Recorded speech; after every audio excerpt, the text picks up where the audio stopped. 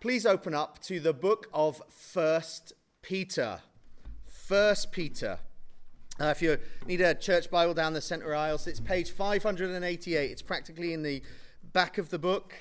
And we're going to 1 Peter. This is a brand new series. We've called it Elect Exiles, Following Jesus in a World That Doesn't. So, imagine for a moment it's the first century, okay? So just try and cast your mind back to the first century, 2,000 years ago, and storm clouds are beginning to form over a particular group of people who were alive during the first century. And these storm clouds were not organized, state-sponsored, empire-wide persecution or torture or imprisonment or execution. That would come within maybe 18 months, 2 or 3 years. This group of people in the first century, who were a group of people who refused to worship the gods of the culture. This were a group of people who practiced some odd new customs that hadn't been seen in the world before. This is a group of people who believed in a God who became a man and died on a cross and was buried in a tomb and was resurrected on the third day. This was a group of Christians who were living under storm clouds. Okay? And they were beginning to feel as if they no longer fitted or belonged to the world in which they were born into. They were facing increasing mistreatment and abuse and ridicule and shame because of their faith in Jesus Christ. Now, perhaps it looked something like this. Perhaps they were mocked in the marketplace. Perhaps they had friends and they would go and they would buy their olives and their grapes and their wine. And perhaps former friends laughed at them because they believed in such fanciful myths and fantasies like Jesus. Perhaps they were experiencing nastiness in the neighborhood, where neighbors would turn their backs in scorn and indignation because they believed in a crucified Messiah. Perhaps they were silenced or shunned at the school gate as conversations between other parents kind of dried up as these people approached because Christians are weird. Perhaps it was opposition in the office, where co-workers made life difficult or spread rumors about them because of their different practices and beliefs.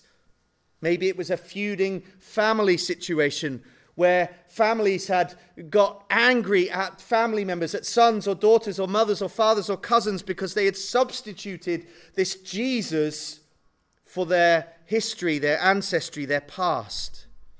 Certainly, whatever the situation was, living publicly for Jesus and speaking publicly for Jesus had brought these Christians unwelcome, low-level grief and a kind of a growing hostility because of their faith in Jesus. Christianity in this first century was not accepted nor acceptable. So what would they do? What would these Christians do as the threats grew and as the temptations abounded to compromise their faith, to give up their beliefs and submit to the cultural agenda so that they might avoid opposition? Would they compromise? Or would they capitulate completely and just fall in line with the world around them, renounce their faith and reject Jesus to avoid persecution? What would they do? Now imagine turning up to a gathering of people a bit like this on a Sunday morning in the first century, and you hear someone stand up at the front and say, look, this morning we're really excited because we have received a handwritten note from the Apostle Peter. Okay, know who the Apostle Peter is? He's that legendary disciple of Jesus, isn't he? He was the leader of the church in Jerusalem. He was an eyewitness to the life and the death and the resurrection and the ascension of the Jesus that we believe in. And he's written to us. I wonder what he's got to say. Let's listen. Let's read it so that maybe he's got words of hope to impart to us living under the storm clouds. Now, hit the fast forward button and come into the 20th century this morning, 2nd of September, 2018. Because that pre-Christian world of the first century isn't too different from our post-Christian world of the 21st century. Similar storm clouds are gathering over our heads. If you get on the internet and you Google Open Doors, which is a charity set up to monitor and care for and provide information about Christians who are persecuted all around the world, you will discover that there are, on their watch list, 50 countries that are the most dangerous countries to be a Christian in. Okay? And in those 50 countries, more than 200 million Christians are persecuted for their faith in Jesus Christ. These are places like North Korea, Afghanistan, Somalia, Sudan, Pakistan, other North African nations, and the Middle East. They record that up to the reporting period for 2018, which I think is the first 6 months of the year, 3,000 Christians have been killed this year, in the first 6 months of the year, which is more than double all that were killed for their faith in Christ last year. Now, traditionally, as Western English-speaking Christians, we have watched on perhaps at the persecuted church around the world. Perhaps we've offered up a prayer here and there for them as we see atrocities happening in Nigeria and North Korea and Afghanistan, places, countries that we can't pronounce, places that we'll never visit, and we have watched from a distance, but we must not fail to read the signs of the times, because we now, in the English-speaking world, we might not be currently facing organized, state-sponsored, worldwide persecution in the form of imprisonment or torture or execution. That might come. But we are encountering, just like these first century Christians were, the reality of progressive intolerance, growing hostility from a culture that says biblical Christianity is not accepted and not acceptable. Just flick on the news and you will see Christians are maligned and mocked and marginalized and discriminated against, simply because of our faith in a crucified Messiah. Because we choose to believe in him and in his word and in the truth of his Bible concerning an exclusive salvation, concerning sin and the need for salvation, concerning God's plan for manhood and womanhood and gender and marriage and sexuality. And so you see bakers taken to court because they won't bake cakes for a same-sex marriage. You see nurses lose their jobs because they wear crosses or because they pray for patients. We shouldn't be surprised by this, because Paul writes to Timothy in 2 Timothy 3, and he says, listen, anyone who desires to live a godly life will be persecuted. It's the norm for the Christian. And so perhaps you and I this morning, perhaps we don't live under the threat of death, but perhaps we live being mocked in the marketplace, or experiencing nastiness from our neighbors, or being shunned at the school gate, or opposition in the office, or families who feud because we are Christians. If you haven't, and I haven't really at this point, be warned, it's coming. There will be a day when we will be persecuted for our faith, because Jesus tells us through Paul, all who desire to live a godly life will be persecuted. Threats will increase. Temptations to abandon Jesus and to compromise on our beliefs to fit in with the culture, or to capitulate completely, abound. What will we do? Now imagine that you gather together on a Sunday morning and someone stands at the front and says, we've got a letter from the Apostle Peter who's going to tell us how to live and follow Jesus in a world that doesn't. Wouldn't you want to hear from him? That's why we're going to study this book together over the coming months. That's why we need this little letter of 1 Peter tucked way back in the back of your Bible. You could blink and miss it and end up in the concordance. But 1 Peter is written to churches like ours, to people like us, for such a time as this. And we need to desperately read and study and wrestle with and believe and apply and treasure this book as we face attack from the world that lives in rebellion to God. He's going to help us follow Jesus in a world that doesn't. We're only going to look at 2 verses this morning. So would you read with me verses 1 and 2 of 1 Peter? Then we'll pray and then we'll get stuck in. This is God's word. Peter, an apostle of Jesus Christ, to those who are elect exiles of the dispersion in Pontus and Galatia and Cappadocia and Asia and Bithynia. Elect exiles according to the foreknowledge of God the Father, in the sanctification of the Spirit, for obedience to Jesus Christ, and for sprinkling with his blood. May grace and peace be multiplied, or perhaps in your translation, be yours in abundance. May grace and peace be multiplied to you. Let's pray. Lord, we recognize the signs of the times and the challenges we face to be Christians in a 21st century world. Lord, we can despair and be worried about where this world is going and how are we going to survive the onslaught and the challenge of the culture that stands against you. Thank you that you've given us your word to equip us and to prepare us and to strengthen us. May our study of 1 Peter have that effect. And may grace and peace be multiplied to each of us this morning, we pray, for God's glory. Amen. Amen. Well, the first thing to say is that this is more than just the customary greeting in a letter between friends. This is dense and packed and theologically rich. Just 2 verses, okay? Just 2 verses. That's all I wanted to limit ourselves to this morning because there's so much here. Now, the first thing before we jump into the main thrust of what I want to say this morning and what I believe God has for us is that this was written by the Apostle Peter. Okay, it's there in verse 1. This letter is written by Peter, who was a witness, not just to what Jesus said and did while he was on earth, but to the meaning and to the purpose and to the significance of the life and death and resurrection and ascension of our Lord Jesus Christ.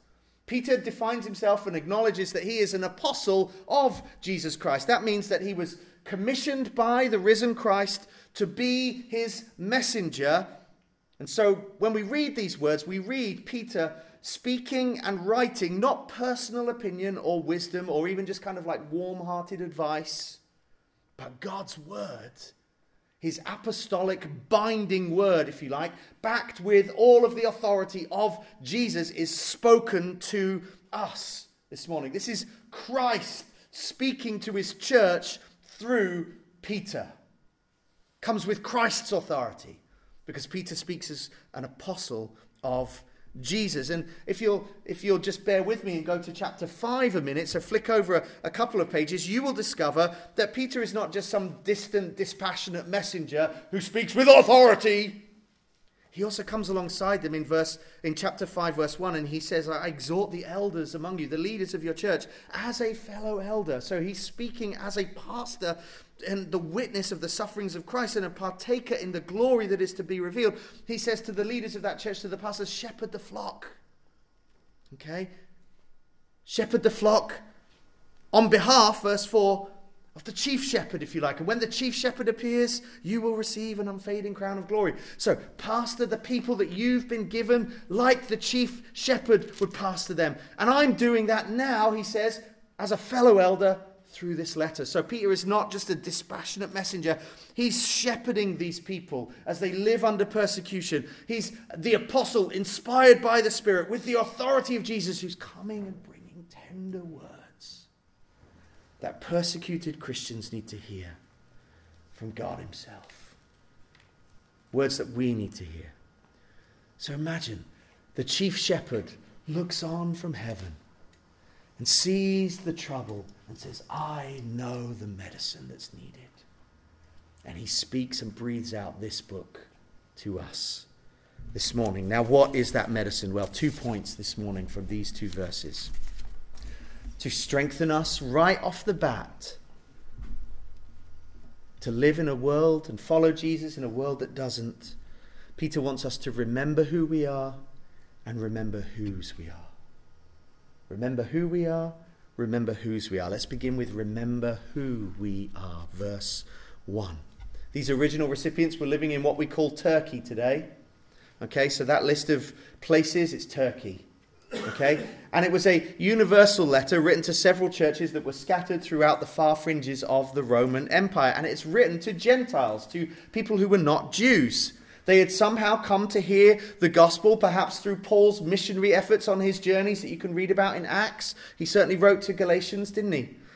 But likely as well that perhaps the gospel had spread to these regions, because in Acts chapter 2, when Peter stands up on the day of Pentecost and preaches his sermon, we find out that there's people from Pontus and Galatia and Cappadocia and Bithynia. So they were in Jerusalem celebrating the Pentecost, and Peter, empowered by the Spirit, preaches the message. And these people were perhaps, they heard that message, got saved, and were numbered among the 3,000 that were saved that day. And then they went back home and they preached the gospel and planted churches. And now Peter's following up on them with this letter. They were former pagans. They had previously been outside the Old Testament people of God. They were living on the edge of the empire, and now they were experiencing opposition, and so they probably considered themselves to be a small, insignificant minority in a world going headlong to hell. And Peter comes along and he says, listen, you guys living on the fringes, you guys with no spiritual pedigree, you guys who don't fit into the world around you, let me tell you, you are God's elect. Oh, there's a whole weight of biblical doctrine that holds, just that's encapsulated in that one word, elect. You are God's elect. You are chosen by God. You are in a privileged position of having been incorporated from the fringes into the very center of God's people and God's eternal plans and God's eternal purposes that he's out working through his people. Imagine the comfort as Peter, who's recorded in Acts 10 as the apostle who saw the gospel go to the Gentiles through Cornelius for the very first time, now writes to these Gentiles and says, listen, you are the elect. Just as I confirmed the gospel went to Cornelius and to the Samaritans and to the world beyond Jerusalem, so now I'm confirming you are God's elect. You're included in his great and precious promises. Now, the word elect or chosen obviously applied to Old Testament Israel. You can read all the way through Isaiah. God speaks to them about his Israel being his chosen people, his elect. But now Peter widens it and says, everyone united to Jesus Christ in faith, from the 1st century to the 21st century, to us this morning, we're included in the elect of Jesus Christ. God's chosen and precious people. Edmund Clowney, who's a New Testament scholar and commentator on the book of 1 Peter, says this: we should feel the drama in this description. Peter is primarily writing to Gentiles, to those who had no part in the people of God, but who followed the empty way of life handed down to you from your forefathers. Chapter 1:18. They had lived to the full the Gentile life of debauchery and lust and drunkenness and orgies and carousing and detestable idolatry. 4 verse 3. He now greets them, these former pagans, as God's chosen and holy people. Nothing should be more astonishing. You see that verse 1? We were, 1, 2, 3, 4, 5, 6 English words, if you like, after Peter an apostle, 6 words into this book, and already there's comfort. You're elect. You Gentiles, people like you and me. If you're not Jewish, you are Gentile. We're God's chosen people. God's chosen people. His very precious people. It's supposed to encourage us this morning. We're God's people. That's who we are. But there's more. Did you notice? Because it goes on to say elect exiles. Yes, you're part of God's chosen, precious people, but part of being joined to Christ and united with Christ and aligning with Christ and taking up that new identity that he gives us, it actually sets us in opposition to the world around us.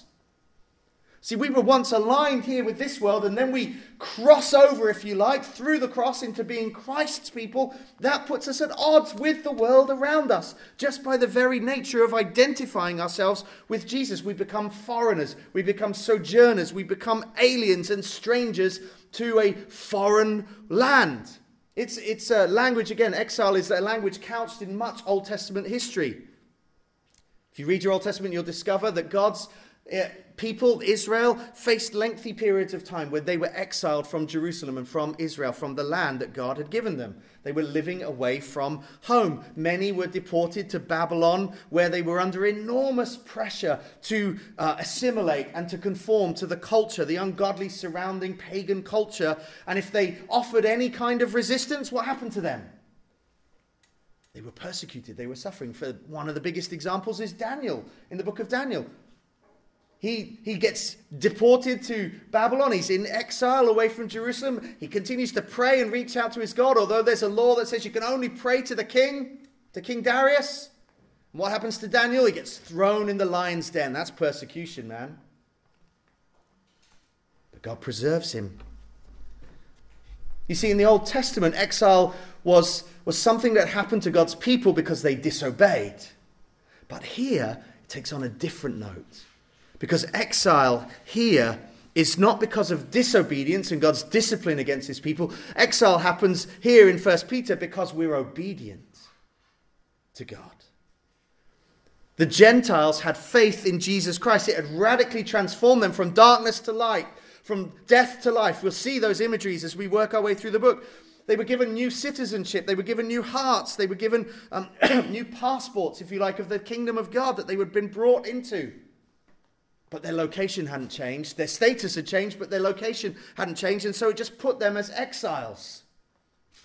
And as they sought to live faithful and fruitful lives for the glory of God, with new hearts and new desires and new beliefs and new actions and new love and new motivation, as they sought to live out this new life that Christ had given them, it put them at odds with the world around them. They were exiles. Now, to be an exile here is not, Peter's not trying to discourage. He's trying to encourage them. God has changed you. He's saved you. He's transformed you. He's brought you into his people. You've received a new identity with a new home and a new passport and a new life. Oh, it might be hard right now, but that's the promise that awaits you. You're in exile, but one day you'll go home. So this morning for us, I think Peter wants to encourage us with the same comfort and encouragement. We who have exercised faith in Jesus Christ, who believe him and have bowed our knee as Lord and Savior, we find ourselves this morning temporal residents, aliens. Believe in aliens in the world? Yep, that's you and me. Not extraterrestrial, we're just eternal beings. Strangers, sojourners in a world that's not our home. John Stott used to talk about living between two worlds. That's what we are. We're living between two worlds. Elect exiles. Elect exiles. Therefore, one of the implications that we'll see as Peter walks us through this book is that we're not to give up. We're not to give in and align ourselves with the godless and ungodly world around us or the age, the spirit of the age. We're not to compromise and capitulate. He's going to help us to live in a world that doesn't follow Jesus, but he wants us right away to see we're elect exiles. We're different. Our allegiance is different. No matter what the cost, we must walk in line with our allegiance to Christ. And maybe that will bring imprisonment and torture and even execution one day. But the hope is, though we live in exile, a great home awaits us. We'll get into that next week when we get into verses 3 through 12. But right now, it's easy just to say, the hope that we have in the face of living for Christ in a world that doesn't is anchored in heaven. The hope is anchored in heaven. We're to remember who we are. We're God's people, chosen, precious, living in a world that's hostile to us because it's hostile to our King. But he's coming back for us. Hang in there. The second thing that Peter wants us to remind us is that we're to remember not just who we are, but whose we are. Whose we are. Okay? How is it that these crooked pagans and Gentiles have come to be God's elect exiles? Something must have happened to them, mustn't it? Something must have happened to them in order to bring about such a radical change. People who gave themselves to debauchery and lust and drunkenness and orgies and idolatry are now Christ's chosen people. Something has happened to them, obviously. What? What has brought about their new identity and their new inheritance? Well, verse 2 gives us the answer. Look with me again at verse 2, where Peter says, we are elect exiles according to the foreknowledge of God the Father, sanctified in the sanctification of the Spirit for obedience to Christ, sprinkled with his blood. It's right there. What has happened to them? Well, God has been at work upon them. Three things that Peter tells us. Three ways God has been at work in the lives of these Gentiles to change them from pagans to elect exiles. He's been working at them because he chose them according to the foreknowledge of God the Father. Their inclusion in the people of God is not by accident. It's not by afterthought. It's not that they're second-class Christians and God made a mistake with the Jews and now he's turned to the Gentiles. No, he did it by design, according to his sovereign plan and purpose that he put into place, that he had in his heart and in his mind from all eternity. He chose them. He foreknew them. Listen to what Tom Schreiner in his commentary on 1 Peter says about this, to just develop the thought of what it means to be foreknown by God. He says this: the word foreknowledge could simply mean that God foresaw who would be his chosen or elect. No one doubts, of course, that such an idea is included. The question is whether the term means more than this. The word know in Hebrew often refers to God's covenantal love bestowed upon his people. Genesis 18:19, Jeremiah 1:5, Amos 3:2. You see that when you see Adam knew his wife, Jacob knew his wife, etc. There's a love part. The same notion, he goes on, Schreiner says, informs Romans 8:29. Where we see that God has foreknown those whom he predestined. God foreknows people, not objects or things, because he sets his love on them. Therefore, when Peter said that believers are elect according to the foreknowledge of God the Father, he's emphasizing God's sovereignty and initiative in salvation, but also believers are elect because God the Father has set his covenantal affection upon them. See, as you read verse 2, what gets lost perhaps in our English Bibles is that we're supposed to read of the love of God for people such as us. People he has chosen before the foundation of the world to set his love upon. They are unlovely sinners, but he loves them. That's what it means to foreknow. He has known them before they were born and loved them before they were born. He's known you before you were born, and he's loved you before you were born. Secondly, he goes on to say the change that that Peter's original audience received was because through the sanctification, the sanctifying work of the Holy Spirit. Now, we are most familiar with the idea of the word sanctify and sanctification being speaking about the progressive holiness that is brought about in the life of Christians as they seek to live for God. We're sanctified as we grow in holiness. But here Peter is using it in a slightly different way, a more technical way, because sanctify, if you look it up in your English dictionary, you'll see one of the meanings is to set apart. To set apart for God. And that's Peter's emphasis here. He's chosen to love unlovely sinners. And through the work of the Spirit, that work of the Spirit is the regenerating work of the Spirit where he breathes new life and gives us new birth, which Jesus speaks about in John chapter 3 when he talks to Nicodemus. The Holy Spirit has sanctified us. He set us apart through the new birth, through breathing new life into our hearts, through exchanging our heart of stone for a heart of flesh, as Ezekiel 36 prophesied. God has set us apart for him. He's brought us to faith and life and into the realm of his holy kingdom. He set us apart for God. He's loved us and he set us apart. And then there's a third thing that God has done. He's sprinkled us with Christ's blood. These pagan Gentiles have been born again, but not only have they been born again and given new life, they've also been forgiven and they've been cleansed of their guilt through the sprinkling of Jesus' blood.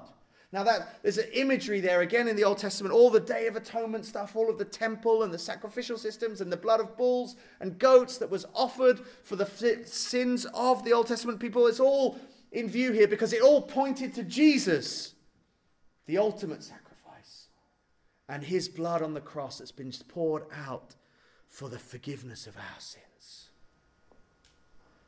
He shed his blood and he died at the cross to cleanse us from all and any and every sin, to accomplish a salvation for us that we could not accomplish for ourselves. Peter says, elect exiles have experienced the love of God, the setting apart of God, and the forgiveness of God.